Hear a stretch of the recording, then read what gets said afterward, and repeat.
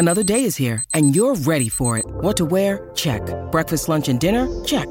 Planning for what's next and how to save for it? That's where Bank of America can help. For your financial to-dos, Bank of America has experts ready to help get you closer to your goals. Get started at one of our local financial centers or 24/7 in our mobile banking app. Find a location near you at bankofamerica.com/talktous. What would you like the power to do? Mobile banking requires downloading the app and is only available for select devices. Message and data rates may apply. Bank of America N.A., member FDIC. When you need mealtime inspiration, it's worth shopping Kroger, where you'll find over 30,000 mouth-watering choices that excite your inner foodie. And no matter what tasty choice you make, you'll enjoy our everyday low prices, plus extra ways to save, like digital coupons worth over $600 each week. You can also save up to $1 off per gallon at the pump with fuel points. More savings and more inspiring flavors make shopping Kroger worth it every time. Kroger, fresh for everyone. Fuel restrictions apply. The following podcast contains explicit language.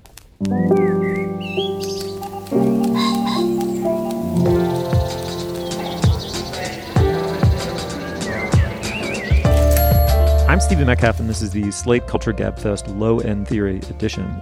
It's Wednesday, December 7th, 2016.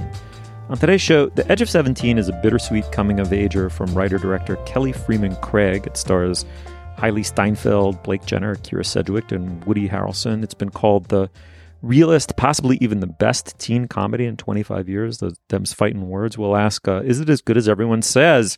And then legendary hip-hop ensemble A Tribe Called Quest returns after an 18-year hiatus. That's Cicada Plus One by my math. Only to chart at number one. We discussed their new record, We Got It From Here, with friend of the program, Jody Rosen. And finally, our country was unusual, possibly unique, in the following respect. It was founded on abstract principles. Is the Trump presidency going to be one long episode of The Apprentice? In effect, government not by law or abstract principle, but by stunt, as carried over by celebrity power. We discuss a provocative Slate essay by contributor Julia. Help me out. How do you pronounce this name? Oh, come on, Steve. You're not going to let me be cutesy here? You can, but my name is unpronounceable. It is the most pronounceable name in like the history of the world. I guess you could call me Julie. So we'll discuss a very interesting essay by Slate editor Julia Turner. We're also joined today by Dana Stevens, Slate's film critic. Hey, Dana. Hey. Julia, before we get into the meat of the show, surely we have some business, yes? 2 pieces of business. Number one, if you are a Slate Plus member, you can listen to our bonus segment today, in which I'm taking my usual Slate Plus tyranny to the next level by forcing Steve and Dana to watch 4 listener-selected clips from Billy on the Street in an effort to prove to them that they were wrong about Billy on the Street. So that'll be exciting. We'll see if they recant. If you are not yet a Slate Plus member, you can join at slate.com/cultureplus. It's a great way to get extras from our show each week and to support Slate and the journalism that we do. Number 2 is that we are having a call-in show at the end of the year, and we're taking an unusual format this time. We are asking you to ask us for advice. Would you want advice from us? We don't know. We'll find out. But you can submit questions for us, and we'll also be joined by special guest, Slate's Dear Prudence columnist and doyenne of the toast, and thus Dana and Julia idol, at least, not to denigrate your regard for her, Steve, Mallory Ortberg. She will join our show. She has a wonderful Dear Prudence podcast for Slate, but she will join the Culture Fest for one of our year-end shows to help us answer your questions. If you have a question, and you can define advice broadly, it can be personal, cultural, or otherwise, please call 929-266-4914. Again, that's 929-266-4914.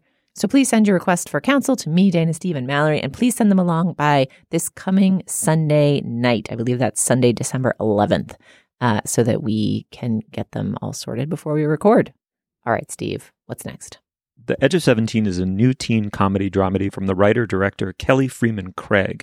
She's, as far as I can tell, she's a newcomer. It tells the story of Nadine, played by Hailey Steinfeld, a confused, abrasive, scaldingly funny, and astute pariah, whose beloved father died 4 years earlier. This leaves her in the care of a self-centered mother and the company of her too-perfect brother. Her one solace in life is her best friend, her one friend, who proceeds to date her brother, leaving her crushed, leaving her socially and existentially stranded. Why don't we listen to a clip? Mr. Brenner,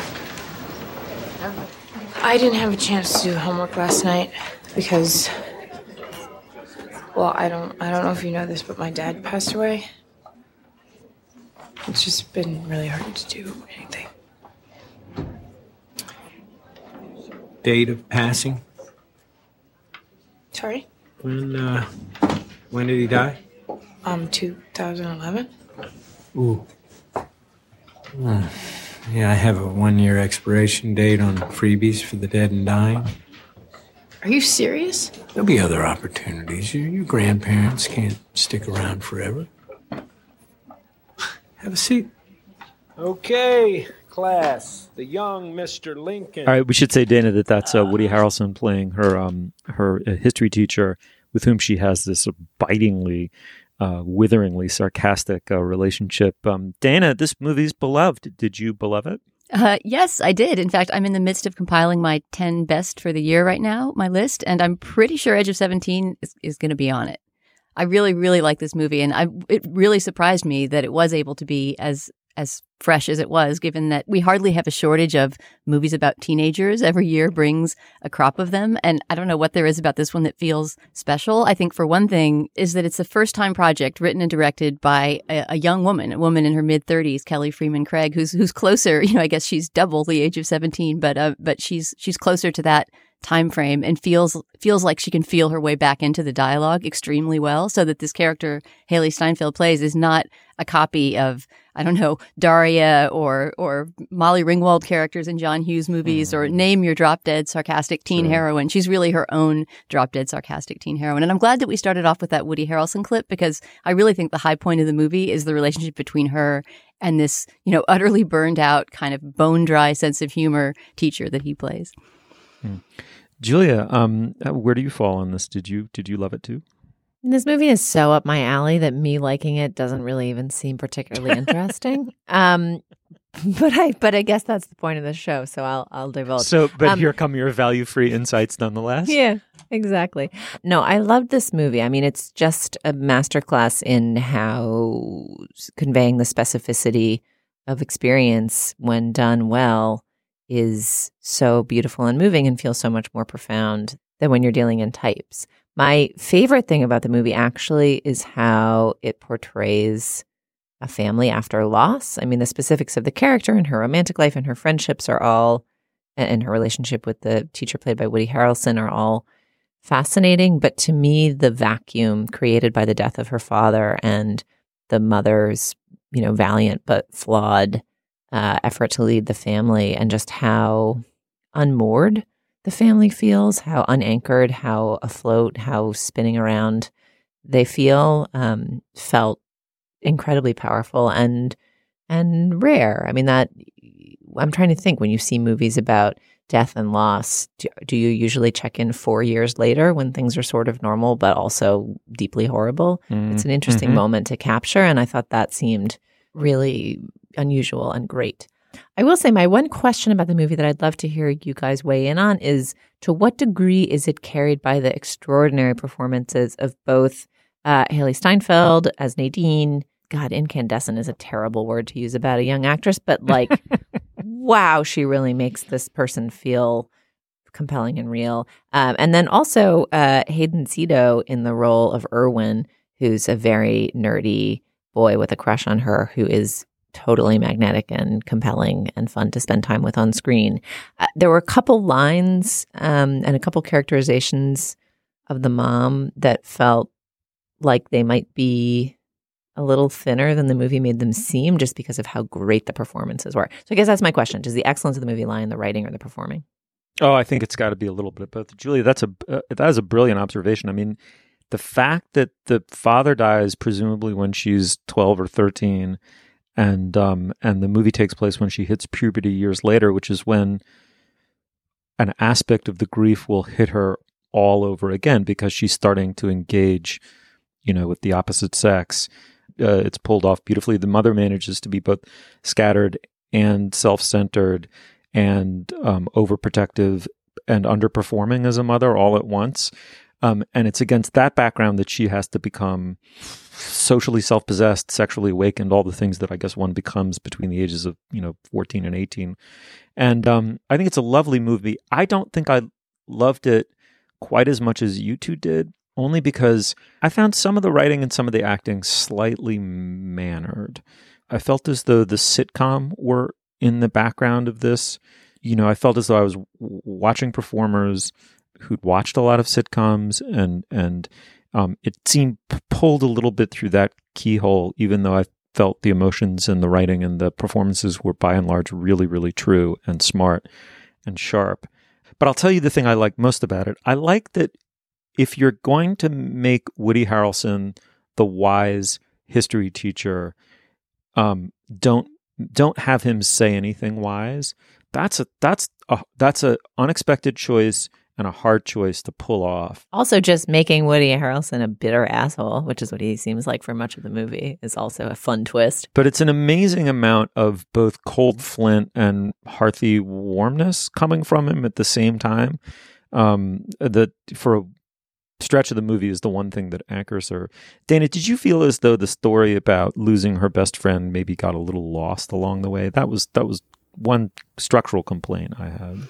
I don't know. I guess that seems sort of like the precipitating factor for a whole bunch of other crises, right? Mm-hmm. The first bad thing that happens to her is that her longtime best friend starts dating her brother, and that sort of sets off this series of crises. So that didn't seem like the central story to get lost exactly. But I just wanted to go back to something you said a bit ago about feeling that this had some sitcom features to it. James L. Brooks, who is, of course, the god of sitcoms, who, is behind the Mary Tyler Moore Show and The Simpsons and also movies like Broadcast News. And, the guy who's sort of invented the screwball back and forth dialogue on TV style, is the producer of this movie and the mentor of Kelly Freeman Craig, and in fact talked her through a second rewrite and really helped her get this project going, not just as a writer, but getting attached to it as a director. So, I think that there is some DNA of the sitcom and also of the rom-com a la Broadcast News mixed up in this movie. That's exactly what it is. It's the James L. Brooks DNA. But to me, that's all to the good. I mean, I loved, I guess part of what I loved about this movie was just the effervescence of it. And this sort of, in spite of the fact that grief is a central motif in the movie, the kind of non-dramatic nature of it. It made me think, strangely enough, of a very, very different coming-of-age movie, Boyhood, Richard Linklater's sort of, real-life tracing of a boy's life from a few years ago. In that this movie shows adolescence as this time of emptiness, right? This like long period of time in which anything could happen. But in both of those movies, Boyhood and Edge of 17, nothing really dramatic does happen during the movie, right? I mean, and this isn't a spoiler, but nobody gets pregnant, right? Nobody dies. Nobody almost dies. There's a sense of everydayness to the problems that are being worked out that just was really welcome to me in this kind of movie. Yeah, and then within that everydayness, though, the movie does some stuff that's nicely modern. I mean, the idea that one of her love interests is an Asian man, like, that's way too rare. It's so rare for an Asian man to be the romantic lead. It's just way too rare. And, oh my God, Hayden Zito, should be in everything. He's so charming in this role. I anticipate, and this is a slightly spoilery complaint, that some people who closely watch the degree to which Asian men get to be romantic leads might quibble with where the movie leaves these two characters. And I think that's a fair quibble, but also the final scene between them felt emotionally real to me. So I think that's worth pondering. The other thing I will observe about this movie is that it traffics in a practice that has become so common in our modern entertainments that I have not yet seen called out anywhere, but has become a complete crutch for storytelling, which is, it has long been observed that the movies of the 80s and 90s are full of plots that depend on answering machine messages left and overheard. Oh, you're in your friend's house and you hear the answering machine message and, oh my God, blah, you heard something you weren't supposed to hear. You're embarrassed and ashamed, whatever. And then we all switched to voicemail. And so there was never a plot function where you could eavesdrop on someone else's voicemail, and it became very complicated. However, technology has moved on and it has delivered screenwriters a gift, which is that now we text each other instead of leaving voicemails, because who wants to leave a voicemail? And the device of the text that's almost sent and then deleted happens 5 times in this movie. And it's also happened in every other remotely pop culture savvy entertainment I've seen for the last year, I feel like. But, the ability to, instead of just having someone wistfully stare out a window and have pass across their face ambiguously the thing they think they want to say, decide not to say. You actually get to see them type it out. It's so literal, and it happens all the time. Screw interiority. Just put it up there on the screen in writing. Type, type, type, type, type, type, type. Delete, delete, delete, delete, delete. Type, type, type, type, type. Like that is now the sound of like emotional hesitance in modern life. I love this, that backspace is the symbol of emotional hesitancy in modern life. That Slate pitch right there. That's a good one. I actually didn't notice the texting motif in this movie, but now that you've mentioned it, I'm sure I'll start seeing it everywhere. Here, on all the above points, including the Asian love interest is handled beautifully, both with and against stereotype in a self-conscious and interesting way. A great performance from that actor. But one last thing is that I want to mention the budget of the movie, $9 million. The friends of mine in and around the film business all insist this is a very, very hard number to make a movie at. But of course, it's the budget at which you can make a thoughtful, interesting movie aimed at the domestic audience. The movies tend to be less expensive or vastly more expensive than that. I was very, very grateful for that aspect of it, just to be slightly arcane about it. But a kind of low to mid budget movie with some star power, whose real emphasis is on the writing and the performances, was very welcome. Anyway, okay, the movie is Edge of 17. We liked it. 3 thumbs up. Go see it and tell us what you thought about it at facebook.com/culturefest. All right, moving on. A Tribe Called Quest is one of the true giants of hip-hop. The group was formed, yes, it is true, 30 plus years ago in St. Albans, Queens in New York, and they came of age along with De La Soul and the Jungle Brothers as sometimes called alternative hip-hop. Anyway, their smart, sonically layered, playful, and deadly serious music produced 2 stone masterpieces, The Low End Theory and Midnight Marauders. They now have a new record. It's their first in 18 years. We Got It From Here is, in my estimation, it's great from the opening cut. Once again, the super rich, loamy soundscapes and cutting lyrics from Q-Tip and Phife Dawg. Here to discuss, contributing writer to the New York Times Magazine and dear friend of the program, DFOP, Jody Rosen. Welcome back. Thanks, Steve. So great to be here. It's great to have you. Do you agree with my estimation that these guys are one of a handful of the really, truly great, of the greatest of the hip-hop groups? Oh, yeah. No doubt about it. And also sort of somehow the most lovable of them all.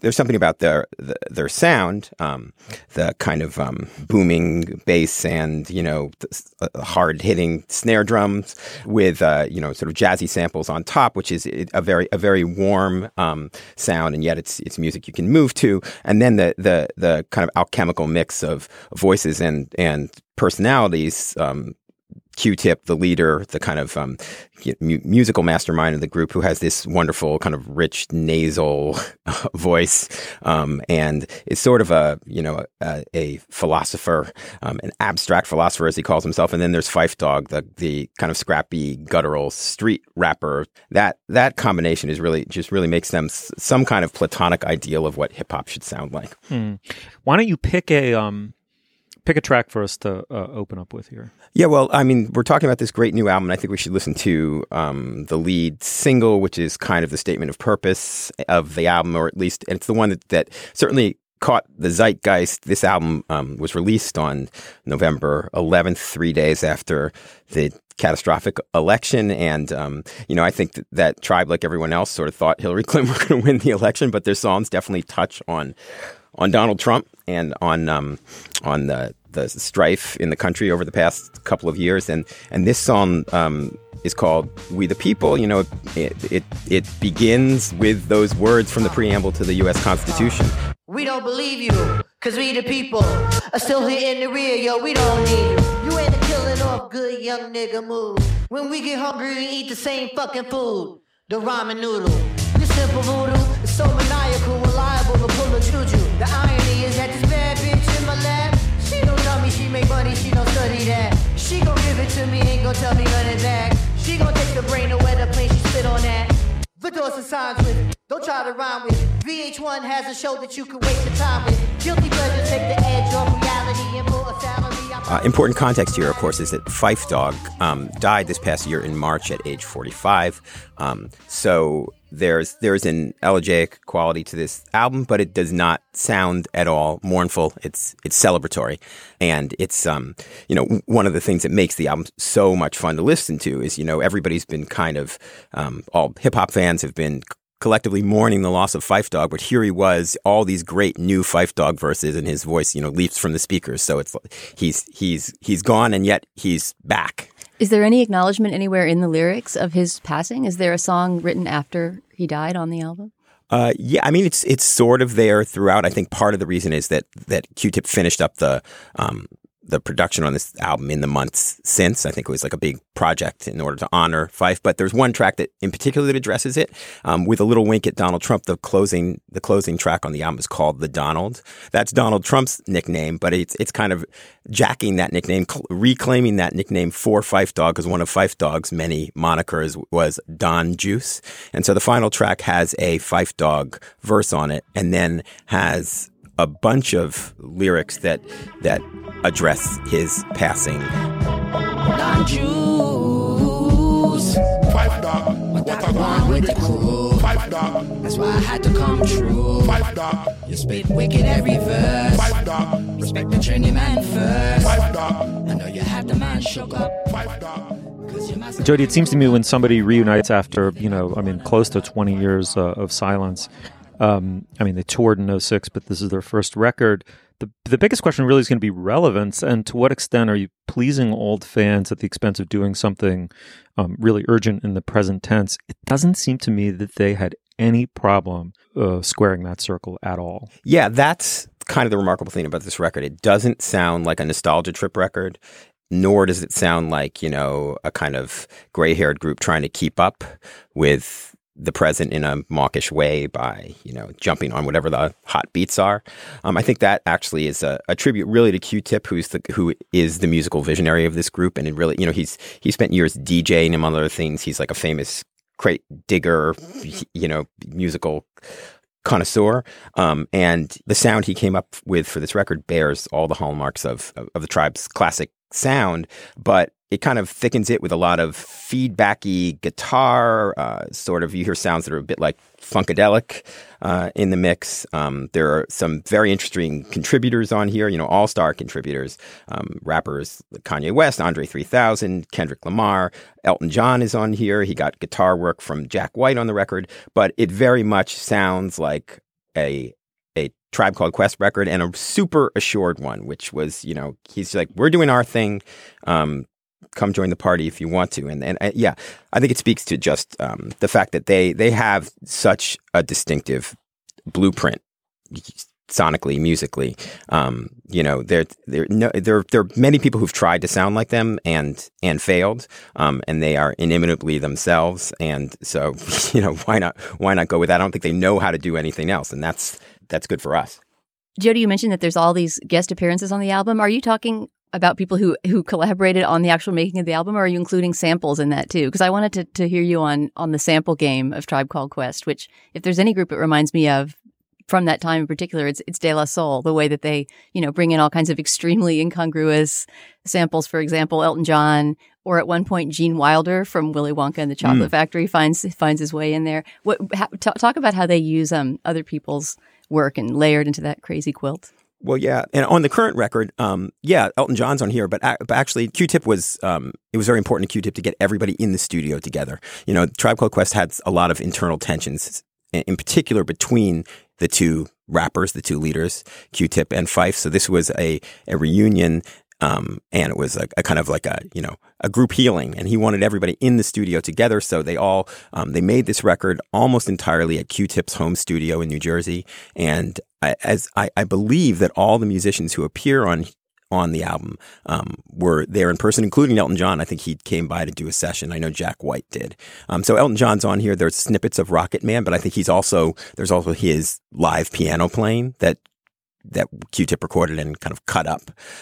It's a very rich kind of sonic stew. What I thought is what I think is interesting and distinctive about the album is it doesn't sound like anything you've really heard before. You know what I mean? There's some police sirens on this record that kind of nod back to Public Enemy's sound in the late 1980s and early 90s. You can hear classic Tribe Called Quest in here, but again, you know, a lot of the textures are new, so it definitely sounds fresh. It's interesting Dana mentioned De La Soul. They, of course, also had a reunion album earlier this year. And I'm curious to hear you kind of compare the approach of like, I mean, it's an age-old question for musical groups of all stripes and musicians of all stripes, but what do you do when you come back? How are you yourself and how are you new? And how is this not just like a pocket-lining nostalgia trip? You know, Tribe Called Quest haven't made an album for 18 years. Fife made one kind of middling solo album. Q-Tip has released a couple of interesting but not transcendent solo albums, but they've really been silent. De La Soul have made albums sporadically through the years, so there was definitely a longer absence here, and I think maybe the tensions that sort of split the group apart are what gives this album its kind of edge, or its sense of like, you know, wonder about it, because it's a lot of fans never thought they'd hear a Tribe Called Quest album again. Their final album, The Love Movement, was probably their final one before this one. The last one in 1998, before their breakup, was a lesser work, and it sort of seemed like they'd petered out, and that was the last we were going to hear from them.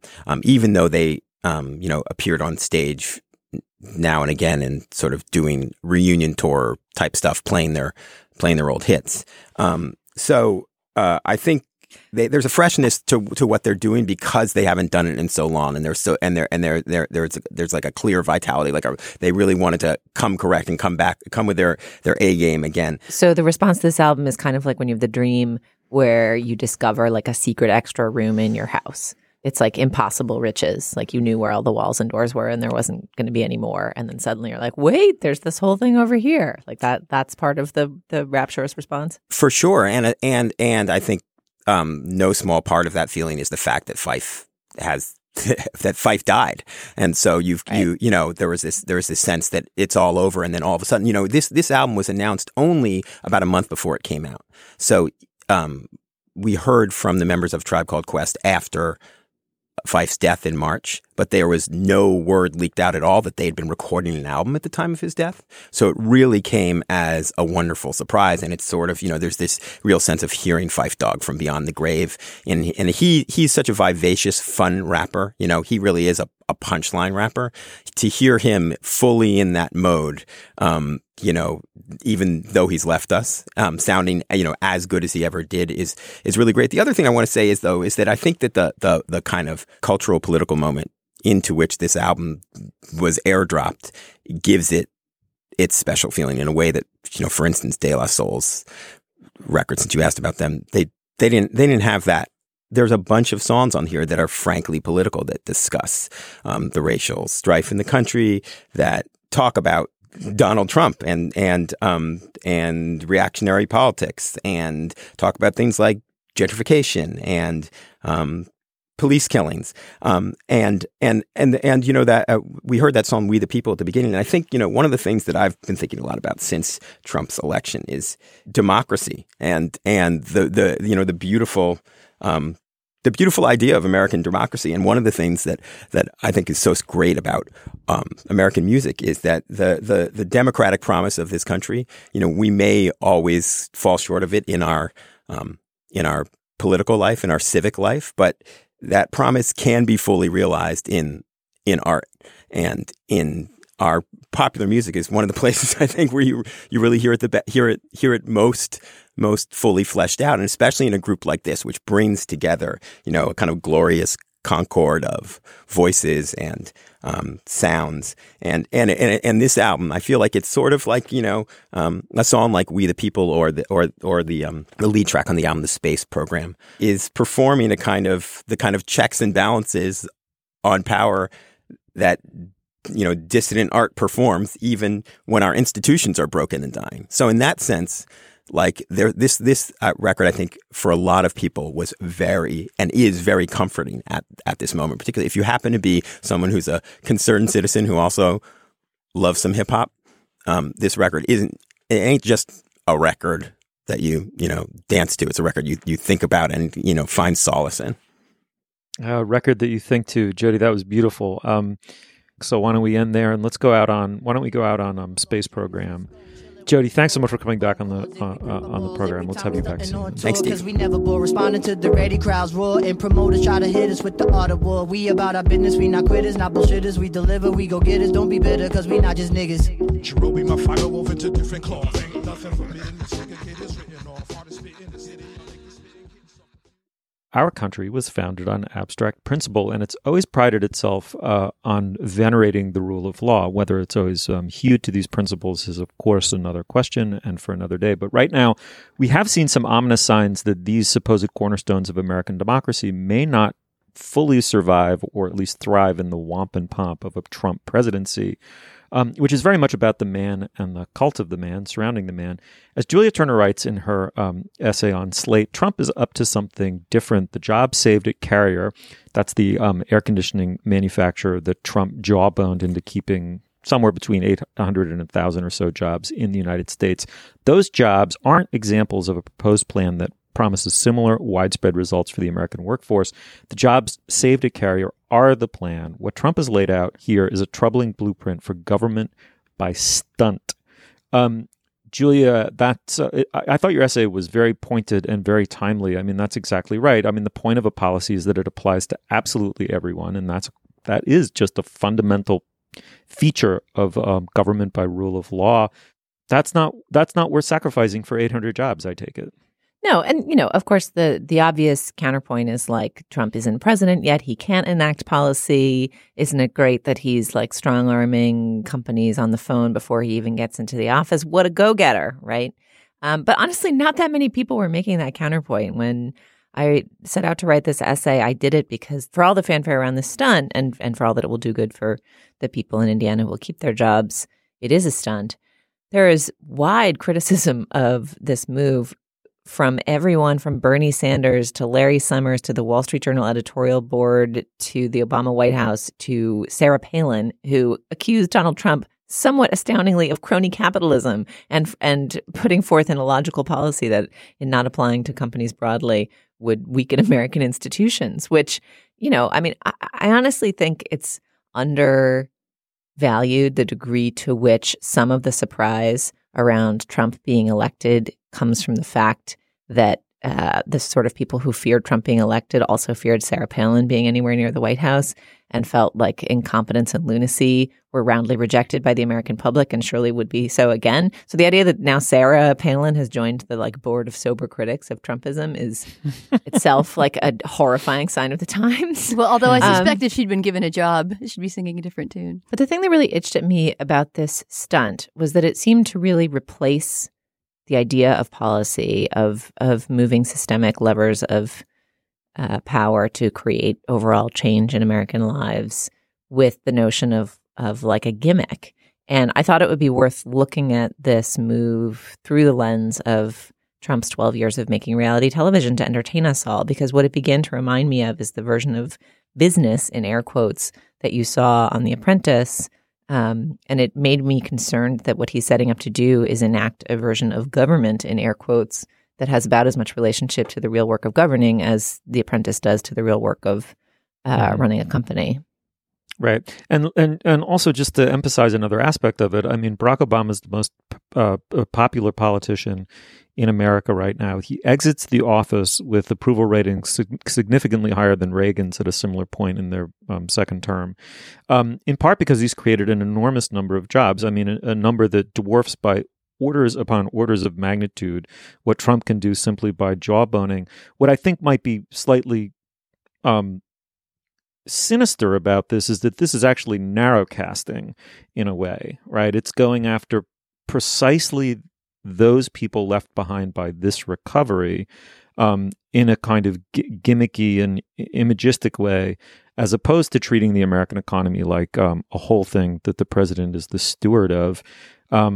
Talk a little bit about the relationship between The Apprentice and this act of image making via stunt. That was the point that Obama's White House made, is like, compared to the 1 million jobs saved by the auto bailout or the 805,000 manufacturing jobs created during Obama's tenure, not just saved but created, like 1,000 jobs, quote unquote, saved when the other half of them are still going to Monterrey, Mexico, is peanuts. I mean, that wasn't the word they used, but that was the sentiment.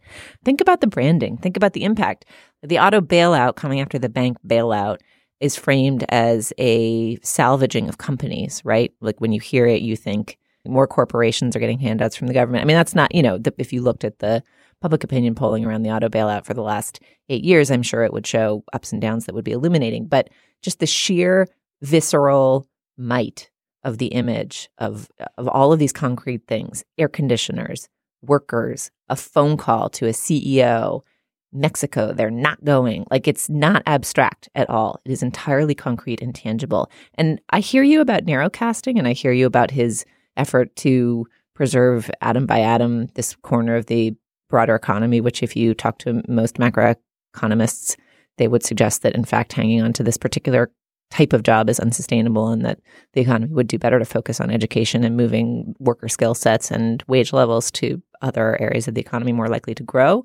But the tangibility of that example is not going to have power just with, people who've lost manufacturing jobs or fear losing them and hope to keep them. Like, it's just memorable. It's more stick in your heady than some of this abstract stuff. And I think one of the questions with Trump is, is he, this is the question that's come out about the tweets, right, that we talked about a little bit in our segment on Hamilton. Like, is there an evil mastermind manipulating us, or is he just a dimwit, or is it some combination of the two? I think with the sort of visceral tangibility versus abstraction question, there's a similar pull, which is he certainly knows how to create a tangible, tight story that lands with a punch. It is less clear to me whether he is even capable of zooming out and thinking more broadly than that. I mean, whether he pulled off this carrier deal just to make an impact on people, or he did it because, as I think someone pointed out in the gist, he's a real estate guy. Real estate operates deal by deal. It's not really a systems business or a logistics business or the kind of business where you think about how small inputs have unintended consequences across huge expanses of institutions, right? It's like, get this one closed, oh, that one went bad, do another one, right? Like it is deal by deal. And this suggests a very literal deal-oriented approach towards governing that I think both will be bad in terms of what it achieves, but also may be very effective in communicating a vision of leadership to big swaths of American voters in a way that freaks me out about voting in 2020. Well, and it also, another way that it harks back to our discussion about Mike Pence's misadventures at Hamilton and Trump's reaction to it, is that this is a very clear demonstration of how he is going to wage misinformation campaigns, right? Like, he will govern by simply asserting that he has done things that accomplish something for the country, and whether or not that can be scaled up, right? Whether or not these 1,000 jobs saved at Carrier can be scaled up to helping anyone else or making any other deal is not important, because he will simply assert that it is so because it happened. I'm wondering whether his powers, I know we're in the dreadful flush of his election, so he seems as though he has superpowers. He pulled off this improbable victory. Nonetheless, I wonder if he's as super powerful as we take him to be, and whether or not the American public is as naive as maybe they would need to be in order to have anecdotal economic evidence overwhelm what the macroeconomy is doing. Unemployment's sub 5% right now. Inflation is, non-existent. And the economy's growing at 3% plus. Literally, he's been handed 4 aces, but he can only lose them. He can't add more aces. He has all of them in that respect. So I agree that there's in the immediate aftermath of it, there's a publicity value. I think it's cumulative effect going forward. I disagree. I think it's going to be quite low. Yeah, I hope so. I don't hope that the American economy tanks, but I hope that we, as a reading populace and set of civilians, can collectively figure out how to read Trump's actions as president. But this is where I did think it was useful to look back at The Apprentice. Obviously there were a bunch of think pieces. We did a segment looking at The Apprentice and The Celebrity Apprentice as templates for Trump as a campaigner, right? For Trump as someone who knew how to cut through to the drama and heat of a moment and say something that seemed to break the rules in an arresting way. But it was interesting to watch a couple episodes of the show again and look for evidence of how working on that show for more than a decade might shape his approach toward governing, and just the knack that show had for presenting these tangible challenges and for creating these tangible quote unquote victories week by week for certain teams struck me as troubling. It makes its fake-o phoniness seem realer than that of other reality shows. Often the teams are judged by how much money they've earned in a challenge, whether it's running a lemonade stand or running a pedicab business or something else. And, one team has more quote unquote money at the end of the day. Of course, we're not auditing the receipts. So who knows how that came to pass. But rather than just the kind of subjective judgments of like Padma Lakshmi being like, like your bouillabaisse is really extraordinary. Like, you can see like which team made more money. Okay, they made less, they lose. Like it seems more ruthless and true than a lot of the other things we judge on reality shows, even though it's equally phony, right? It's canny. The show's really canny in presenting its fakery as legit and presenting what you need to show achievement as like notching a small win week by week with no consequence for larger systems, right? All the tasks are pop-up, right? So run a pop-up bridal boutique, and it's like you're not trying to create an ongoing relationship with a vendor. It doesn't matter if you like shred all the dresses, like you're just trying to get them out the door quick so you have more money or less than at the boardroom at the end of the episode. And, perhaps critics would say I'm being too literal here, but I don't know. The rhetoric of the show is canny and clever, and I think we're going to start seeing it from the White House. Right. And I want to be clear, I'm not rooting for the American economy to tank, nor am I in any way gainsaying that Trump and company are master manipulators of public opinion. That clearly they have to be. I only mean at the end of the day, rightly or wrongly, the president's performance is judged almost along a single axis, which is the performance of the whole economy. And it's at the end of the day, people kind of know if their Medicaid's been cut via privatization or their job or they're jobless. But I don't know. They know these things very intimately. But couldn't you argue that Democratic failure of anecdote is part of what's responsible for Trump's election? Like, yes. Obamacare, you can count as an achievement, but it's got terrible failures at the state level, and its actual baseline costs and impacts on a lot of people who voted for Trump were bad this year as fees went up. And but you're making my argument for me. My argument is that can't be covered over with an anecdote. I mean, Barack Obama can point to people at the State of the Union whose lives have been legitimately saved by his policies, but the problem is there are just too many people having experiences that can't be overridden by public relations. I agree with what you're saying about their strategy, and I agree with its sinister, slightly seductive and sinister powers. I just think that he's now about to take over the ship of state, and it springs leaks everywhere all the time. I don't know. I mean, I hope you're right. But the thing that concerns me in some ways stems out of the election result, which is, okay, you can look at the indicators and say the American economy is in better shape than it's been in for a really long time. And you can point to Obama's approval ratings right now. But I'm not sure that the same comparison would hold if you asked for the generalized approval ratings of the state of the economy, because I think through use of anecdote and through the way that he spoke about the economy on the trail, Trump both exploited and helped create the sense that the economy is in the crapper. I think there's also, because these things take a while to take hold, there's some considerable likelihood that the economy will continue to improve for several years, and Trump will just take credit for it and get reelected. The very mixed news is that we get to sit and see how this actually plays out over the next few years, and we'll revisit the subject, I'm sure. The piece is The Stunt Presidency by Julia Turner. Moving on. Now is the moment in our show where we endorse. Dana Stevens, what do you have? All right. Well, my endorsement this week is a little bit conceptual. It's sort of an endorsement of doing less rather than doing more. And what inspired it actually has to do with our last topic, with the scary world that looms ahead with the person that we've just elected to lead our country.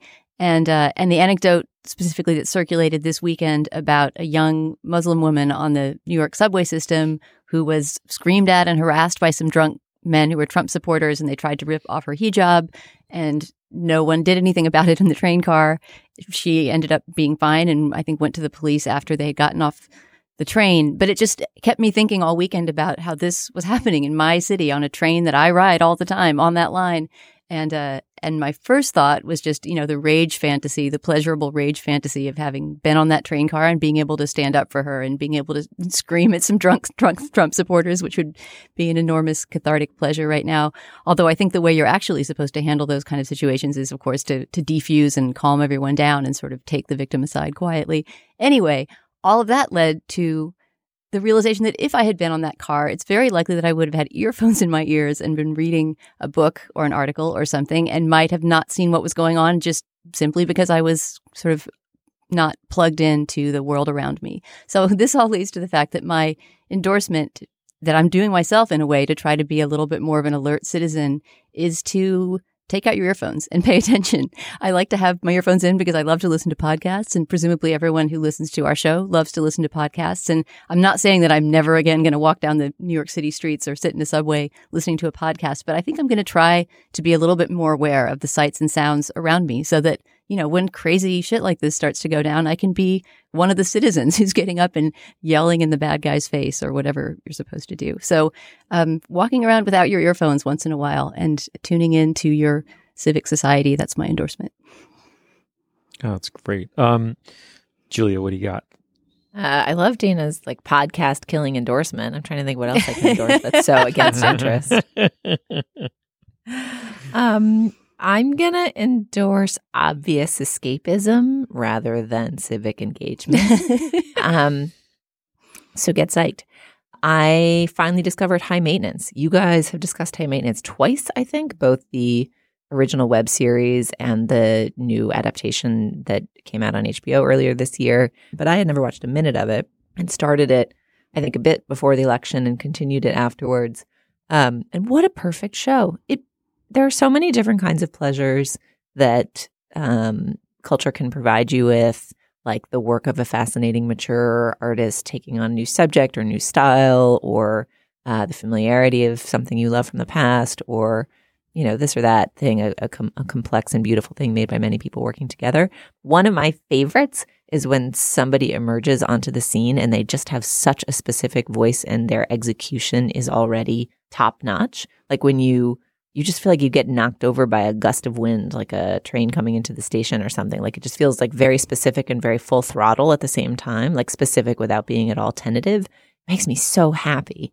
And so if you are one of all of you out there listening, probably like, I've already watched all these episodes 20 times, Juliet, whatever. But if you have not, if you have resisted the High Maintenance bandwagon for some reason, maybe it's my latent anti-weedism, like I'm much more of a booze girl than a weed girl or something. It's like, what it is this set of beautiful short stories about New Yorkers as the weed guy goes to various apartments. And the storytelling is subtle and human and funny and sharp and great. And if you have not yet watched it, you should. Hear, hear. Yes, I think people do sometimes resist it because they think it's a weed comedy and it's going to be like Harold and Kumar stoner jokes. And it has nothing to do with that.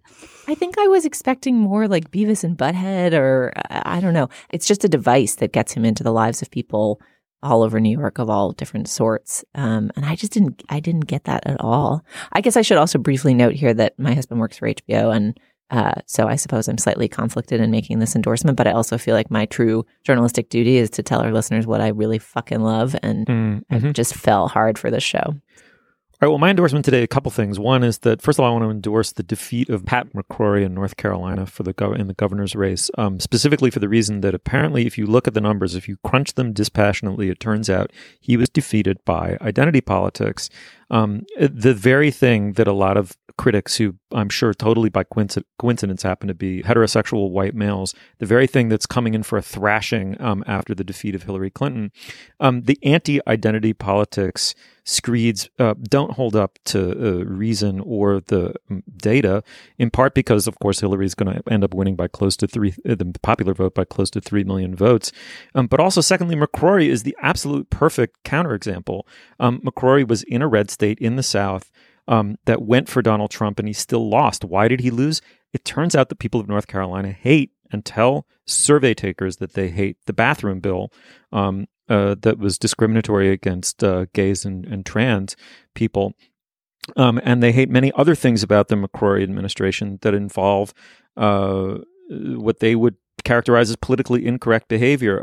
The idea that identity politics is at all responsible for our current fate with Trump is totally disproven by McCrory's defeat. Very good essays are now being written about this, and their pushback, especially on that completely silly piece by Mark Lilla in the New York Times, that somehow identity politics and political correctness is responsible for the presidency of Donald Trump. It's total bosh. But the other thing I'd like to endorse is the essay by Stephen March. It's March with an E on the end of it in the LA Review of Books.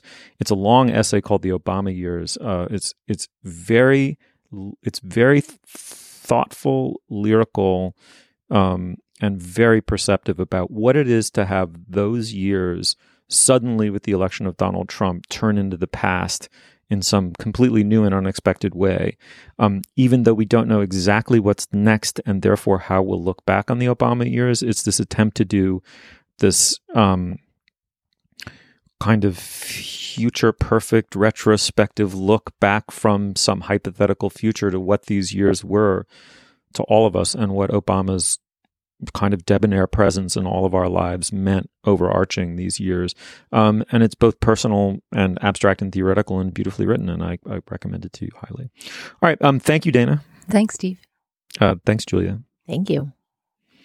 You'll find links to some of the things we talked about today at our show page, slate.com/culturefest. And you can email us at culturefest@slate.com or drop us a note at our Facebook page, facebook.com/culturefest. Our producer is Benjamin Frisch. Our intern is Daniel Schrader. The executive producer of Slate Podcasts is Steve Lichtai, and Andy Bowers is the chief content officer of the Panoply Network. The Culture Gabfest is, of course, we're part of the Panoply Network, and you can check out an entire roster of like-minded and equally vivacious shows at itunes.com/panoply. Our Twitter feed is @SlateCultFest. For Julia Turner and Dana Stevens, I'm Stephen Metcalf. Thank you so much for joining us, and we'll see you soon. I really can't say, I guess I'll have to keep trying. So much going on, people killing, people dying. But I won't dwell on that, I think I'll elevate my mental. Thanks for these